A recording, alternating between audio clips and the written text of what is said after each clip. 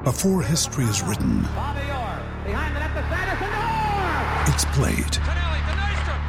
Before it's frozen in time, it's fought one shift at a time. Before it's etched in silver, it's carved in ice. What happens next will last forever. The Stanley Cup Final on ABC and ESPN Plus begins Saturday.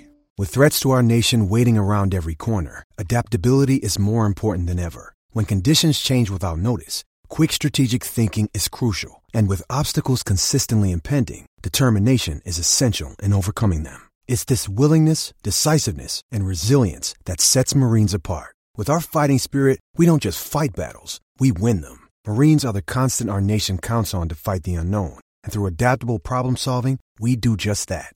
Learn more at marines.com. Hello, everybody. This is Marshall Poe. I'm the editor-in-chief of the New Books Network. And as you may know, the network is run by volunteers. There are about 100 of us, but we do have expenses. So we'd like to ask you to contribute a little something if you can. If you enjoy the programming we produce, then we hope that you will take a moment to go to any New Books Network page and hit the button that says Donate to NBN. And whether you contribute or not, we'd like to thank you for listening to the network.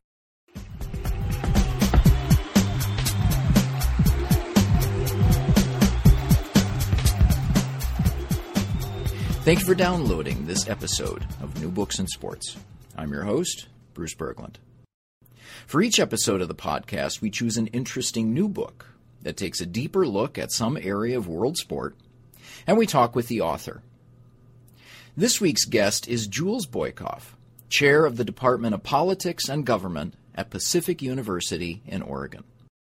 Jules has published books and academic articles on a variety of topics, such as political dissent, mass media, and debates over the environment and climate change in the United States. He also writes regularly on the politics and economics of sports. Indeed, as he explains at the start of our interview, it was his experience as an athlete that first led him to the study of politics. For this episode, we are discussing Jules's book, Celebration Capitalism and the Olympic Games, published by Routledge in 2013. The book is based largely on research that Jules conducted in London before and during the 2012 Olympics.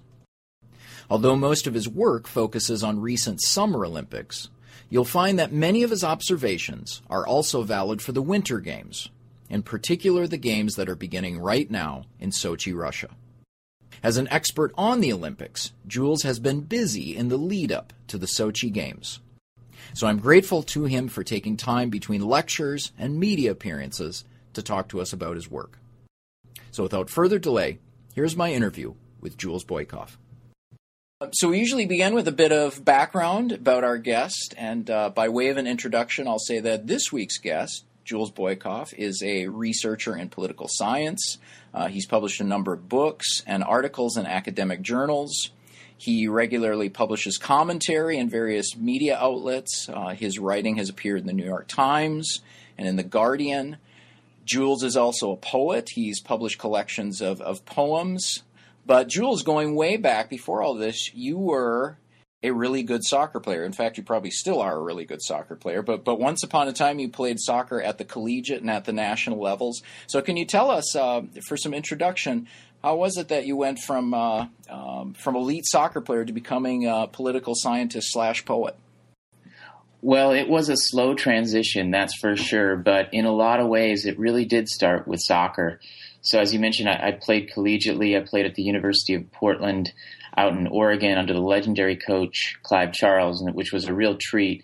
And afterward, I had the good fortune of an professional indoor soccer league starting the very next summer. So I graduated in 1993, and boom, a league starts that summer. So I tried out for the team, was fortunate enough to make the team, and played professional soccer for 4 years for 3 different teams around the United States. Also, at the same time, I was representing the U.S. Olympic soccer team, and I remember my first game was in France at a tournament there in 1990, my first international match, that is.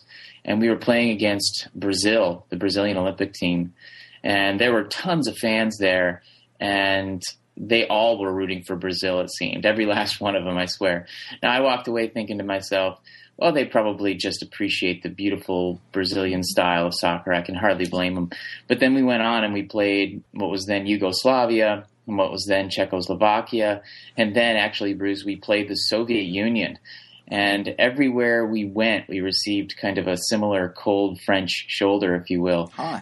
And I was sort of wondering, wow, I came into it somewhat naive, 19-year-old, and I thought that everyone was going to be rooting for the USA, and that certainly wasn't the case in France. And so that put it in my head that I need to start figuring things out. And I went home, and I was studying politics at the time, and I really burrowed myself in more to figure out the role of the United States in world affairs and why it might be that there might be some maybe even resentment of the United States and how that can play out in terms of who cheers for who on the athletic fields. And so that really kind of started my deep assessment of United States politics and kind of where sports fits into it. So your answer to that might overlap with my next question. I was going to say at the start, we should say at the start, that you also regularly publish in journals such as The Nation and the New Left Review, so journals that are associated with the intellectual and political left. And one of the positions you've taken in writing for these journals as well as academic journals is a sharply critical view of the Olympics and of sporting mega events in general. And so I want to ask you, following up on that, how did this critical view, so you talked about how you wanted to take a deeper view of sports in the world, how did this more critical view of big-time sports develop? Did this come gradually as well, or was this a sudden realization that you had?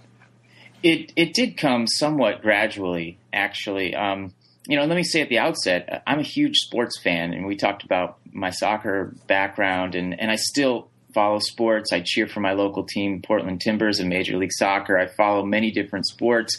I'm eagerly anticipating what we'll see in the Sochi Winter Olympics. But just because I'm keen to celebrate the amazing athletes doesn't mean I'm willing to ignore the brass knuckle politics and the sort of brute economics that sit just behind the Olympic curtain. I sort of, I take the approach we don't need to sacrifice our critical thinking on the altar of sport. At the same time, I don't wish to be a spoil sport, and that did kind of come gradually through doing a lot of deep reading and then also just really thinking about my own position in all this. As a professional soccer player, I had contracts for shoe contracts, like personal shoe contracts with various corporations. And I started looking into the production practices of these corporations. So that was a really important part of things for me as well, is taking a critical look at my own role and my complicity in these systems that I tend to now quite, vociferously critique.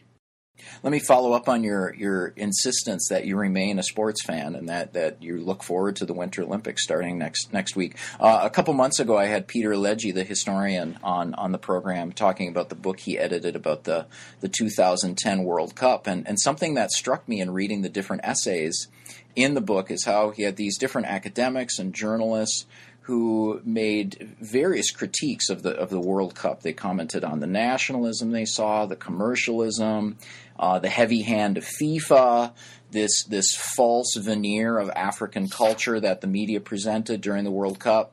But almost to a person, these people who took this critical perspective of the World Cup, they said that once they got around the stadiums, they entered the stadiums, once the matches began, they were drawn in. And so I'll ask you that at the start. What is it about these events? Before we begin with your critique of the Olympics, what is it about these events that draws us? Well, I think it does boil down to the amazing athletics. I mean, for me, that's what it's all about, is getting to see these athletes who've put so much dedication and time into their sports and then to perform them at such an incredibly high level. I mean, it's really poetry in motion, if I can maybe use a cliche there.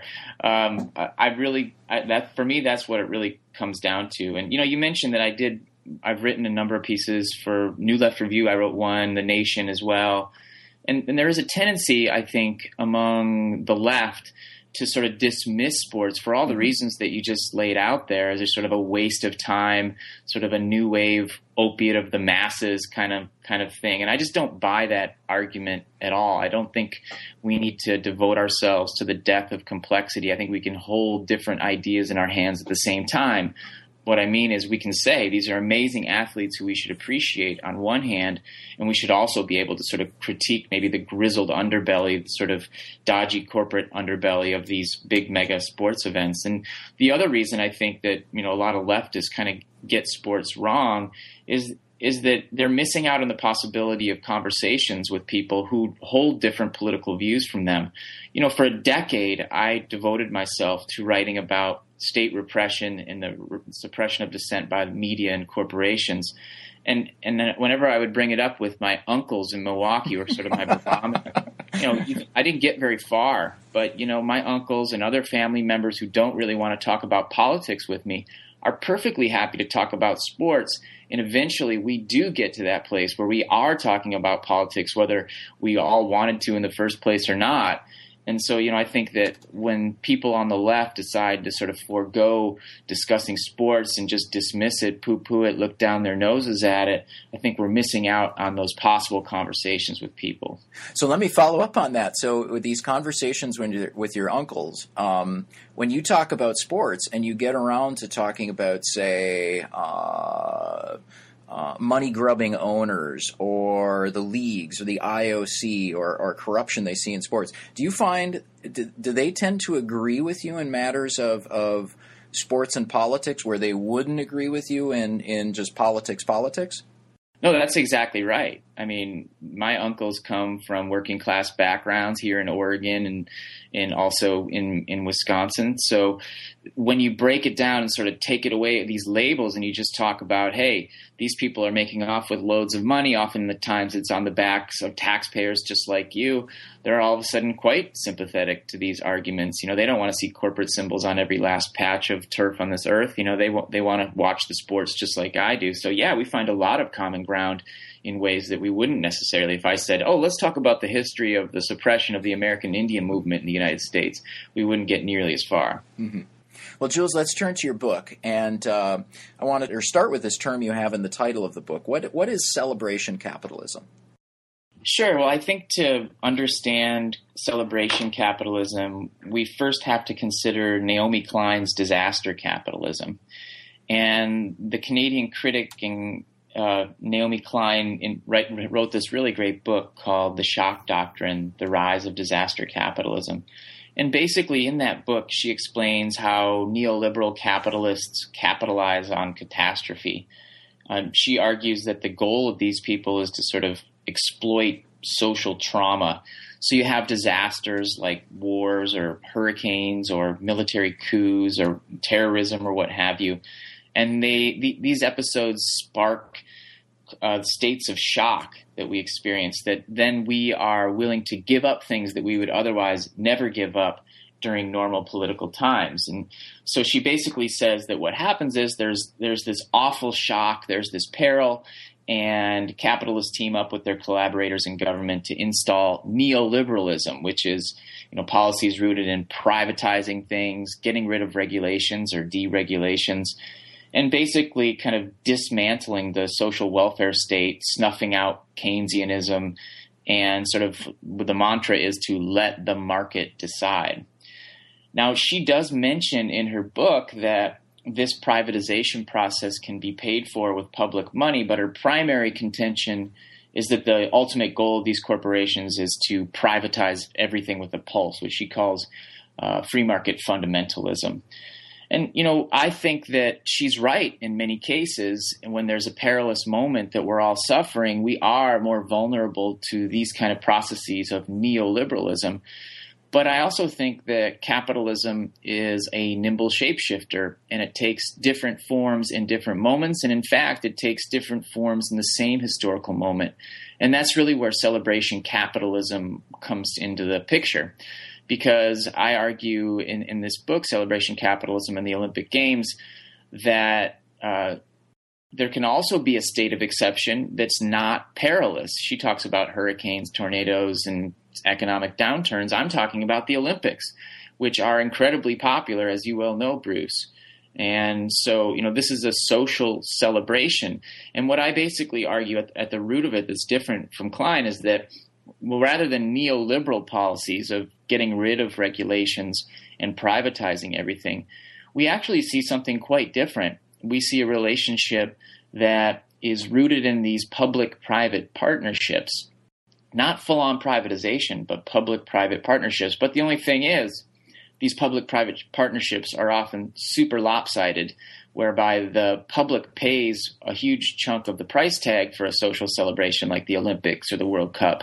And the private companies that are the corporate sponsors and whatnot, they tend to walk off with any kind of profit that accrue.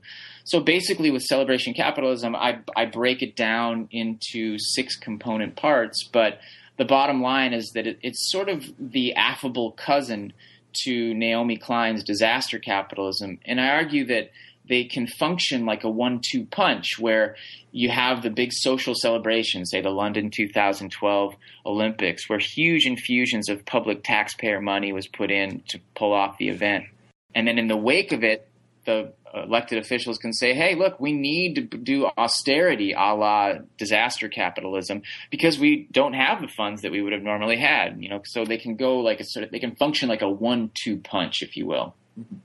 And so what role do these international sport federations or organizations, so like the IOC or FIFA, what role do they play in organizing these festivals of celebration capitalism?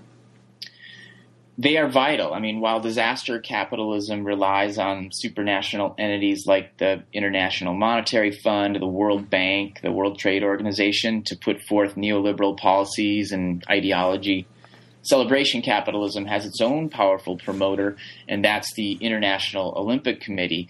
They set the tone, they set the rules, and then these international federations that you mentioned, by and large, pretty much have to follow suit. Why is that? Why do they have to follow suit? Well, I mean, the International Olympic Committee holds tremendous power over where these events are going to be held and who's going to get to participate in them. And so, it's their show, it's their game. And, that's been the sort of struggle for host cities in particular, because you have to sign the contracts ahead of time that you're going to harmonize your laws in accordance with the IOC charter and dictates.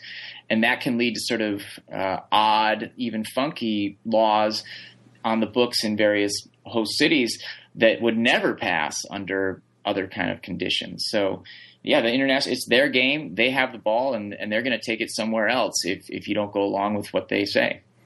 Later in your book, you have this description of the IOC that I really like. That you describe it as a parastate. And that it does have something of an ideological mission. And you talk about that the IOC is built upon, and I'm quoting you, a utopian social engineering scheme. So can you talk about that?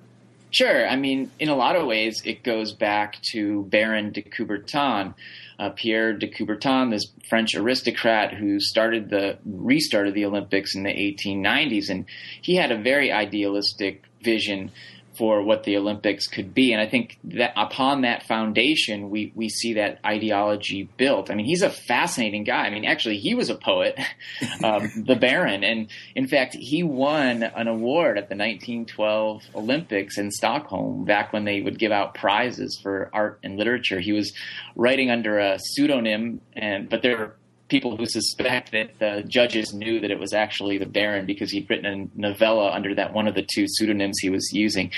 In any case, the Baron was putting forth this really idealistic version of the way the world should function and the role of sport in it. And it's wonderful. It's great. In fact, in the poem that won the prize for literature, he says, "Oh, sport, you are beauty, you are audacity." And basically, sport is everything to him, and it can help create these wonderful, positive social relationships between people. And so, if you read the Olympic Charter, wow, it sounds totally awesome. It's just beautiful, peace, love, and harmony, and it's hard to disagree with a lot of it. And just where it gets complicated is when you take those more widely accepted principles of equality, fairness, anti-discrimination, and whatnot in the context of sport, and you try to plop them down into a particular political context where it starts to get sticky and tricky And that's where there tends to be more political activism around these issues. But yeah, the International Olympic Committee are this massive juggernaut today, but built on this foundation of idealism. And it's kind of funny too, because the Olympic Committee says that politics and sports don't mix. We try to transcend politics and all that stuff. But I mean, even when you look at the Olympic Charter, there's elements of politics in there and pushing for certain types of ideology, as you were talking about it before. It's pretty clear. It can be read, I think, the International Olympic Committee's Olympic Charter as an ideological document. I don't necessarily mean that as a critique per se, but all issues are political issues if we're to believe George Orwell. And this is an ideological document.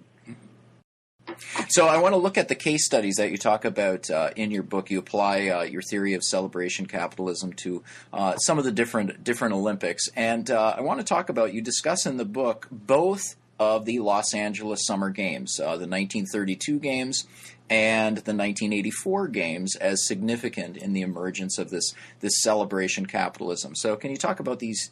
Absolutely. So 1932 might seem like a quirky choice, but I've in looking at the history of that Olympics, I felt like there were some key things that happened during this time period. First of all, the games started to become seen more in terms of political economic terms, and the people of Los Angeles absolutely did not want to kick in taxpayer funding to push for these games. And so there was a fight over that in 1932, a fight that actually, I think, in a lot of ways was a precursor to some of the battles that we see over the use of taxpayer funds today. Second, the IOC really smartened up in 1932 and started offering all sorts of amenities to people in the press. There's much more careful attention given to the press. They're given all sorts of amenities, and their lives are made very easy in 1932 in Los Angeles. 1984 is interesting to me for different reasons. A lot of scholars of Olympic history point to Los Angeles as singularly different in that they were largely privatized because of the particular political economic moment. We have to remember that these games in 1984 occurred after the 1976 double debacle of Denver and Montreal. What I mean is the IOC had originally given the games to Denver to host in 1976, the Winter Olympics, and the people of Denver rallied against this and said, we're not going to give taxpayer money. We're worried about that environmental despoliation that's probably going to occur. And they fought back, and they passed a referendum that said they weren't going to support the games. And the IOC was forced to move the games from Denver to Innsbruck, Austria. The other part of the double debacle, if you will, was Montreal, which Mayor Jean Drapeau famously said that the Olympics would no sooner run a deficit than a man would have a baby. And the price tag of these games went from $125 million to $1.5 billion. So a huge spike in price. And they did run a deficit that they actually didn't pay off for 30 years until 2006. Well, in the wake of those two moments, there wasn't a lot of interest. As you recall, there's also the boycotts going on during this time period as well in the early 1980s, the Olympic boycotts, which really kind of spoiled it for a lot of people. So nobody was bidding on the 1984 Olympics. And that's why Los Angeles not only won the games, but had a lot more freedom to do what it wanted because it had a lot more leverage. There was nobody else that was basically able to do them that year. So with that, they brought in Peter Ueberroth, who ran the games in particularly private fashion. But for me, it was really sort of a neoliberal blip on the wider screen of celebration capitalism's development, in that, he was able to privatize things. And this was really the birthing place of the Olympic program, which eventually became what's today known as the Worldwide Partnership Program, the corporate sponsor program that helps to pay for a good chunk of the operating costs of the game, not the overall cost, but the operating costs. So 1984 was interesting, unique. It also led to a $222+ million surplus. The IOC doesn't like to use the word profit, which was unique to the Olympics as well. But even though the games pulled a profit, if you will, there were hidden public subsidies that I think we should keep in mind. I mean, policing, water use, the use of locally owned facilities and state-owned facilities that often happen kind of quietly under the radar. So even at the most privatized Olympics, there was a lot of other things going on, kind of moving toward a celebration capitalism rather than a neoliberal direction. So you talk about the 1984 Olympics as the first Olympics where you have major corporate sponsorship of the games. So looking at the games today, who are the big players in terms of corporate sponsors, and how important are they to carrying off an Olympics? Well, they have different tiers now of Olympic sponsors, and the Worldwide Partnership Program is the big one, where each partner donates in the neighborhood of $100 million to be named as a worldwide partner. Those include the likes of Visa, Procter & Gamble, huge corporations vie for these. There's in the neighborhood of a dozen of them, anywhere from 10 to 12-ish. And they donate a significant chunk of funding, but it shouldn't be overstated what these companies contribute in terms of the overall cost of the games. $100 million might sound like quite a bit of money, and it adds up to more than $1 billion in both London 2012 and more than $1 billion again in Sochi 2014. But in terms of overall costs, that's just a little drop in the bucket.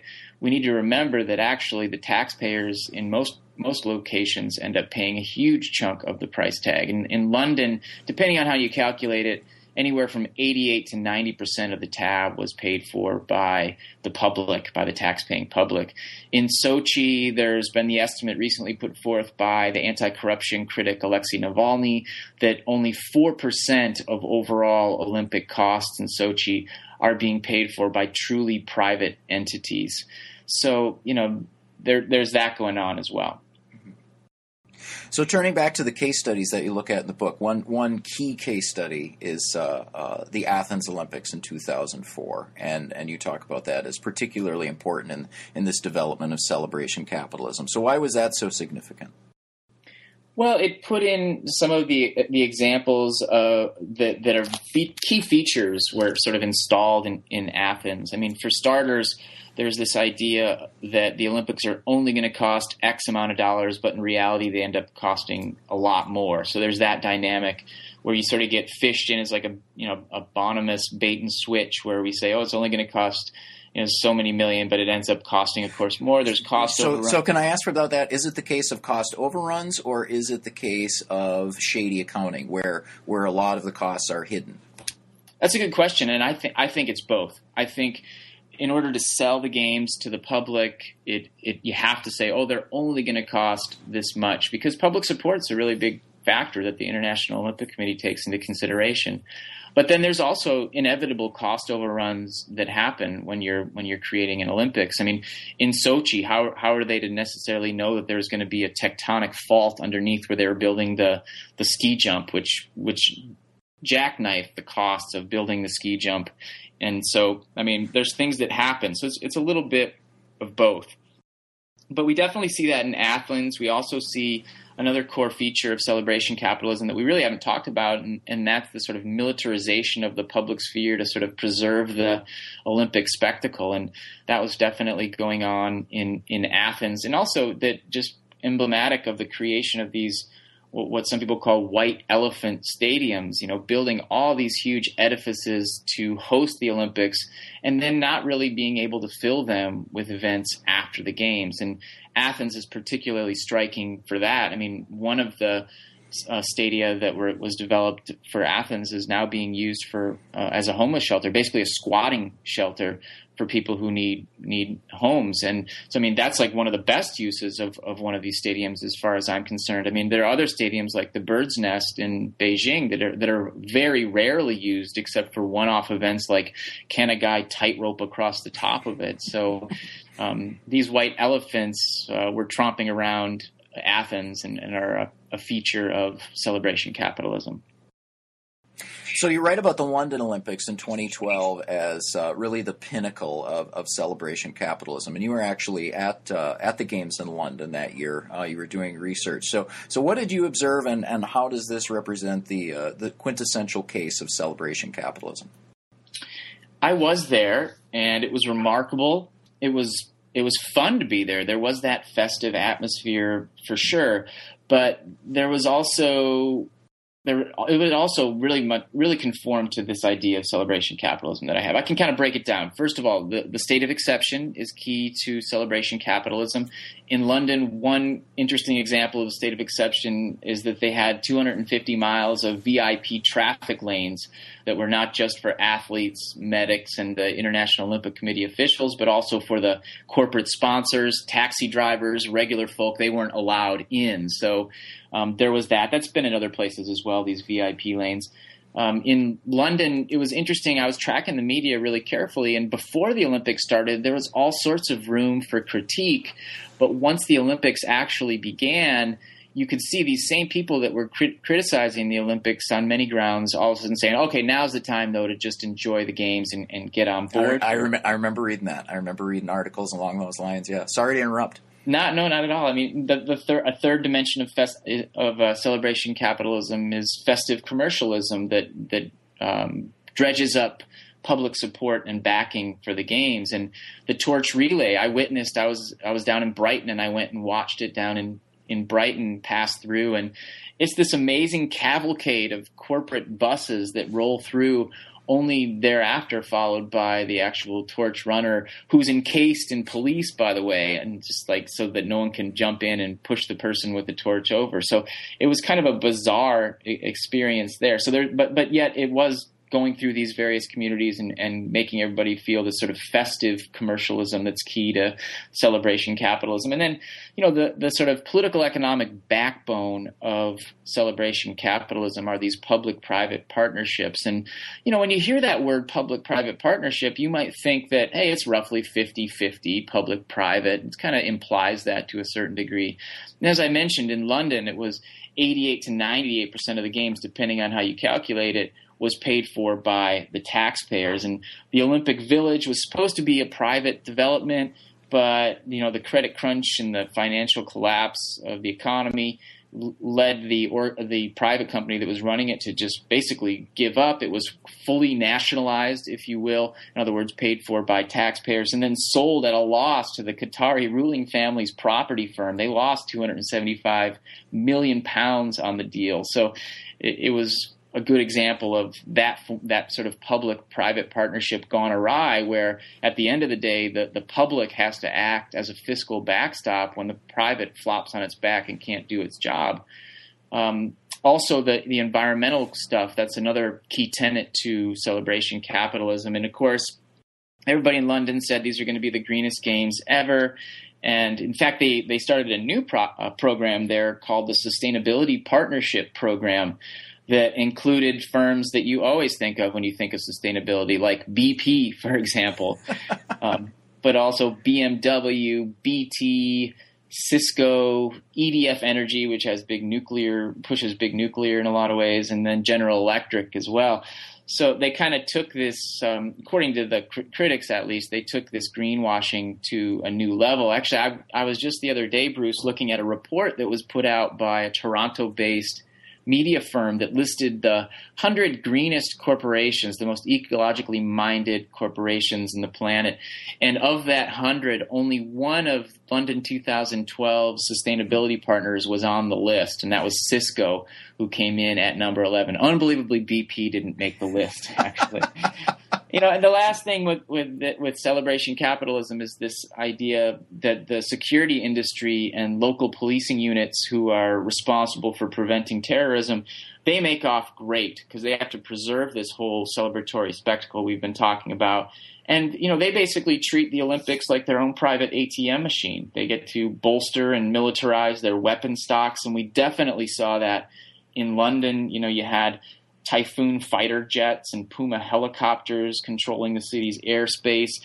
You had people that were trained snipers who had the option to use lethal force. You had the Royal Navy putting its biggest warship along the River Thames. The BBC reported that the Olympic security had obtained this thing called a long-range acoustic device, an LRAD.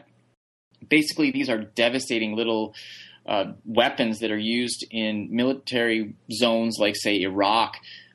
where they look like a satellite dish, but you can just crank up the lever on them and their eardrum smashing sound flies out of them at whatever target you have.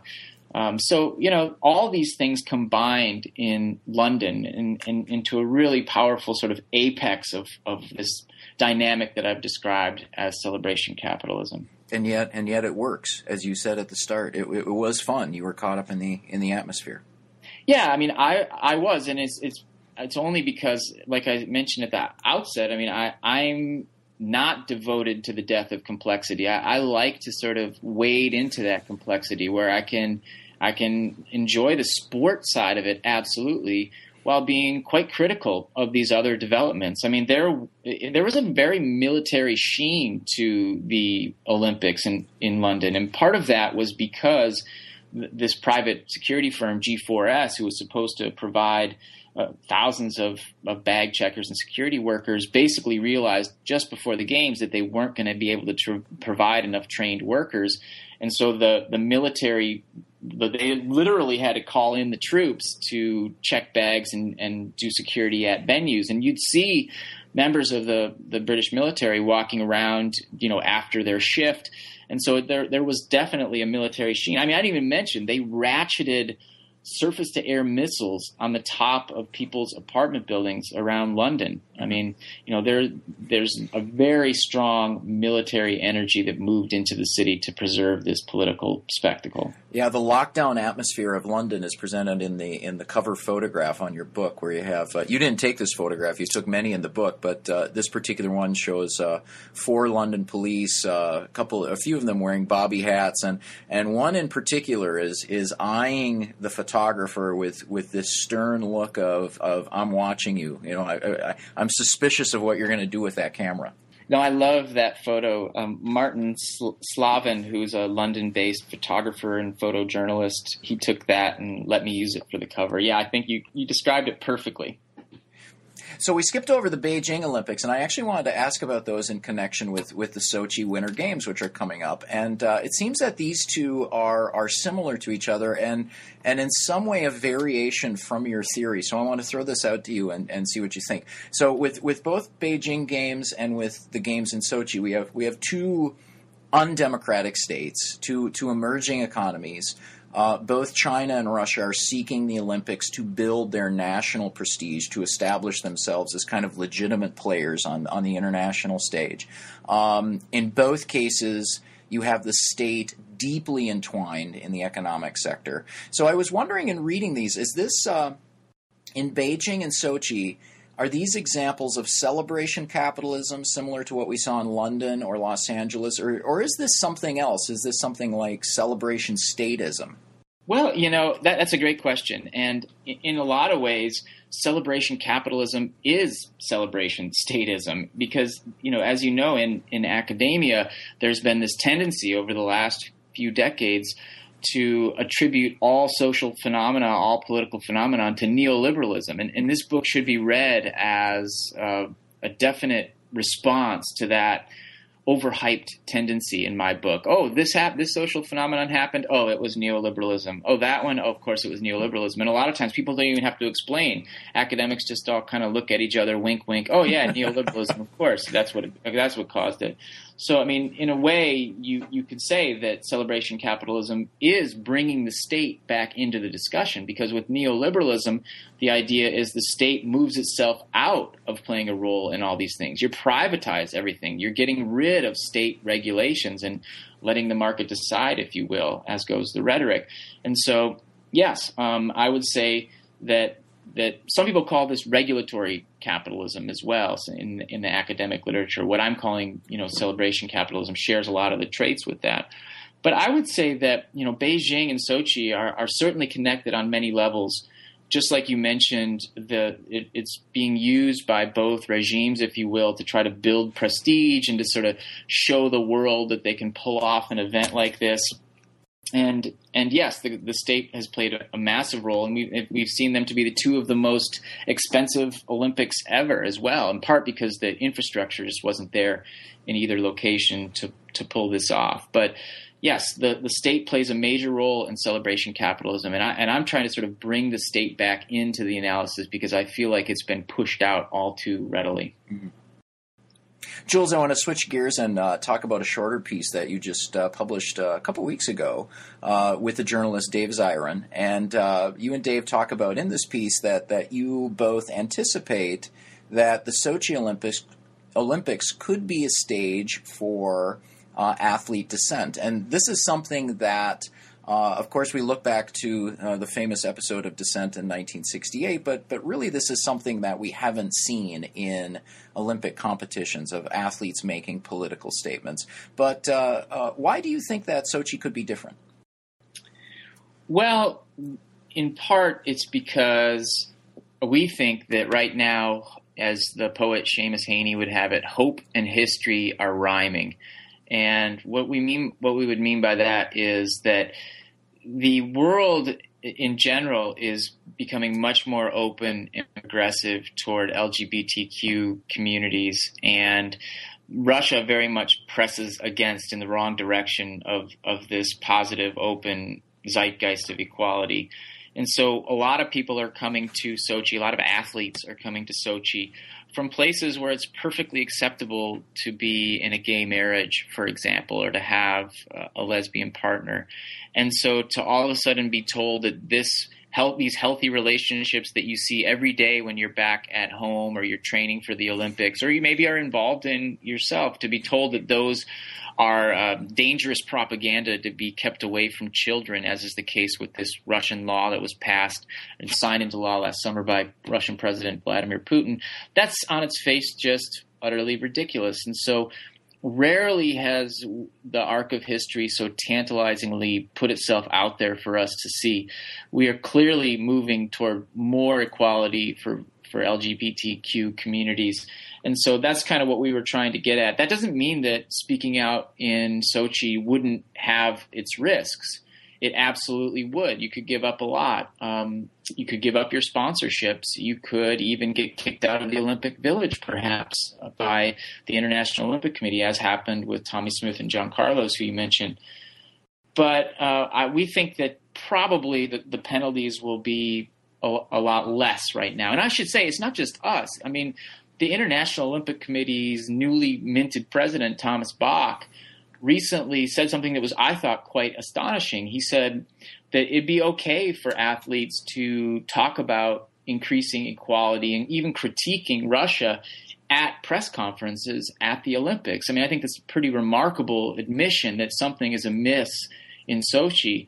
Now, he also, to be sure, said that athletes could not speak out at the Olympic venues, nor when they're on the medal stand, but that's just a sort of rehashing of a rule in the Olympic Charter that forbids demonstrations or protests. So it's not just us. Even the International Olympic Committee's head honcho, Thomas Bach, knows that this is a moment where speaking out wouldn't necessarily be the wrong thing to do. In fact, we think it's the right thing to do. And the more athletes that do it, the easier it gets on all of them, because it's much harder to crack down on a bunch of them than it is to just crack down on one or two that renegade out and have the courage to stand up in some kind of creative act.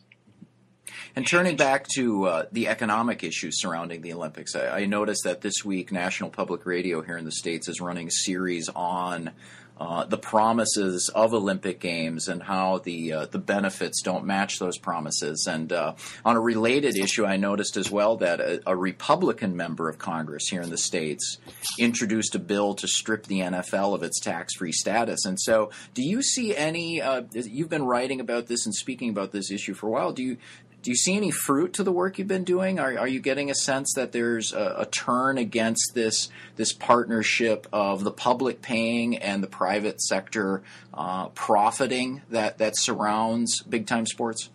I do think there's been a major shift in the way people have been talking about this and how sports are funded. Because before, it was pretty easy. Just, even 5 years ago, it was really easy for some public official to stand up with a straight face and say, oh, the Olympics are going to bring so many jobs and long-term economic development. We're going to all become rich and all that, even though there's basically no evidence that happens if you look at the work of independent academic economists. Whereas today, to do that would be to invite a lot of criticism. There was recently Mitt Romney, who sort of famously came in to save the day, if you will, in 2002 after the Salt Lake City bribery scandal. Mitt Romney said something that I thought was quite amazing, astonishing, and also indicative of what you and I are talking about. He was asked about whether Boston should host the Olympics in 2024, being the former governor of the state of Massachusetts. And he said, Bostonians, you might have a good time, might be a lot of fun. Of course, the sports will be great. But then to quote him, he said, quote, "It's really not a money-making opportunity."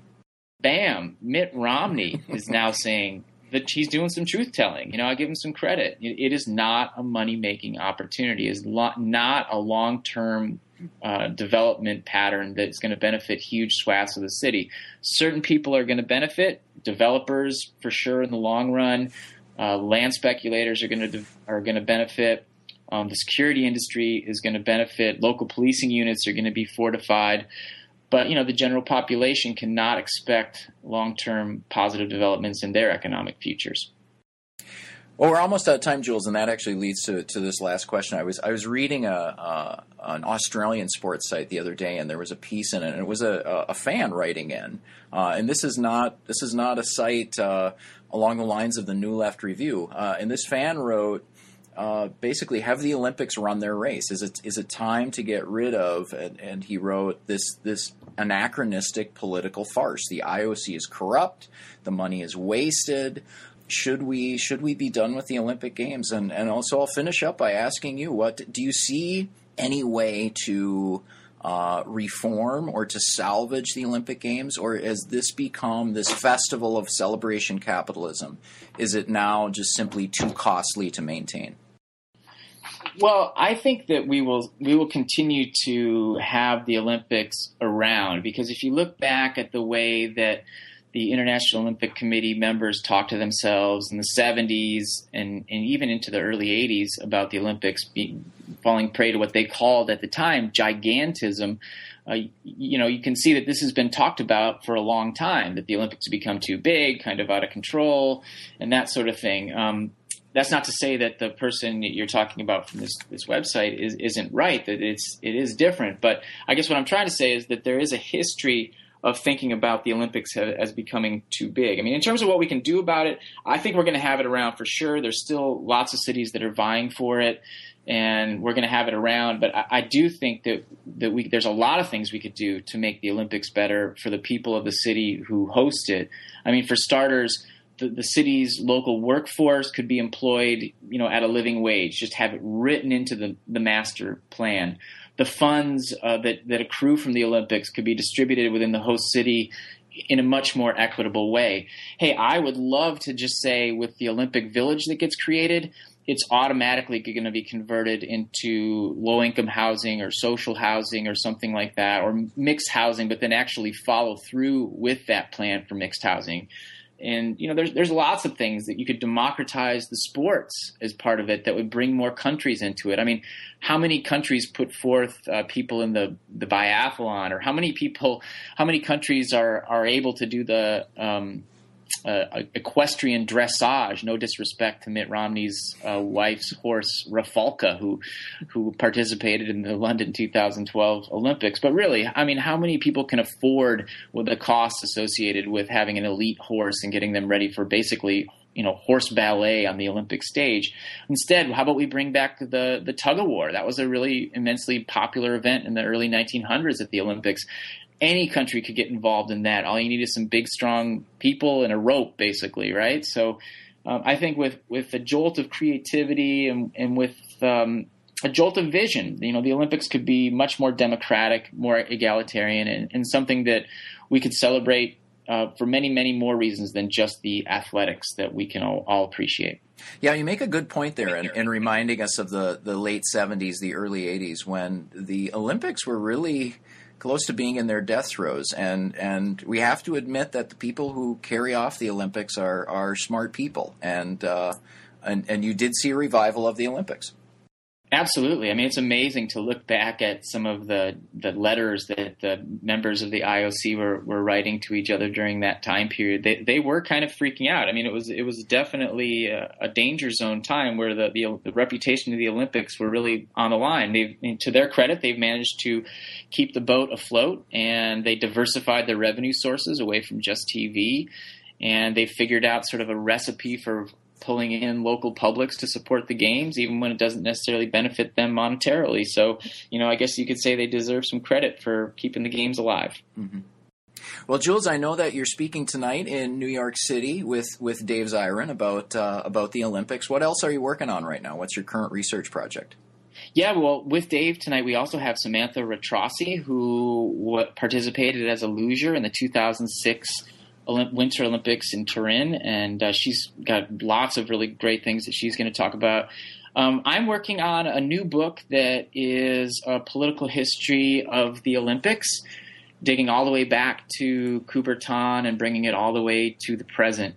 So I'm trying to do a sort of longer political history of the games. That's one of the things that I'm working on. And what's your favorite Winter Olympic event to watch? Oh, well, I'm from Wisconsin, so I sort of obligatorily have to say hockey or speed skating because those are big sports in my state. Yes. But it's true, actually. I'm really looking forward to watching hockey this year, men's and women's, and definitely speed skating is big for me, so I'm looking forward to that. But I like to check out some of these new sports, at least new to me, some of these extreme sports as well. The snowboarding, I think, is really fun to watch. You've been listening to an interview with Jules Boykoff about his book, Celebration Capitalism and the Olympic Games, published in 2013 by Routledge. New Books in Sports is part of the New Books Network, which offers dozens of channels of podcast interviews with the authors of new publications on subjects like religion, politics, and biography. If you like what you heard here, please follow New Books in Sports on Twitter at New Books Sports, or friend us on Facebook at facebook.com/newbooksinsports. I'm your host, Bruce Berglund. Thanks for listening, and enjoy your week.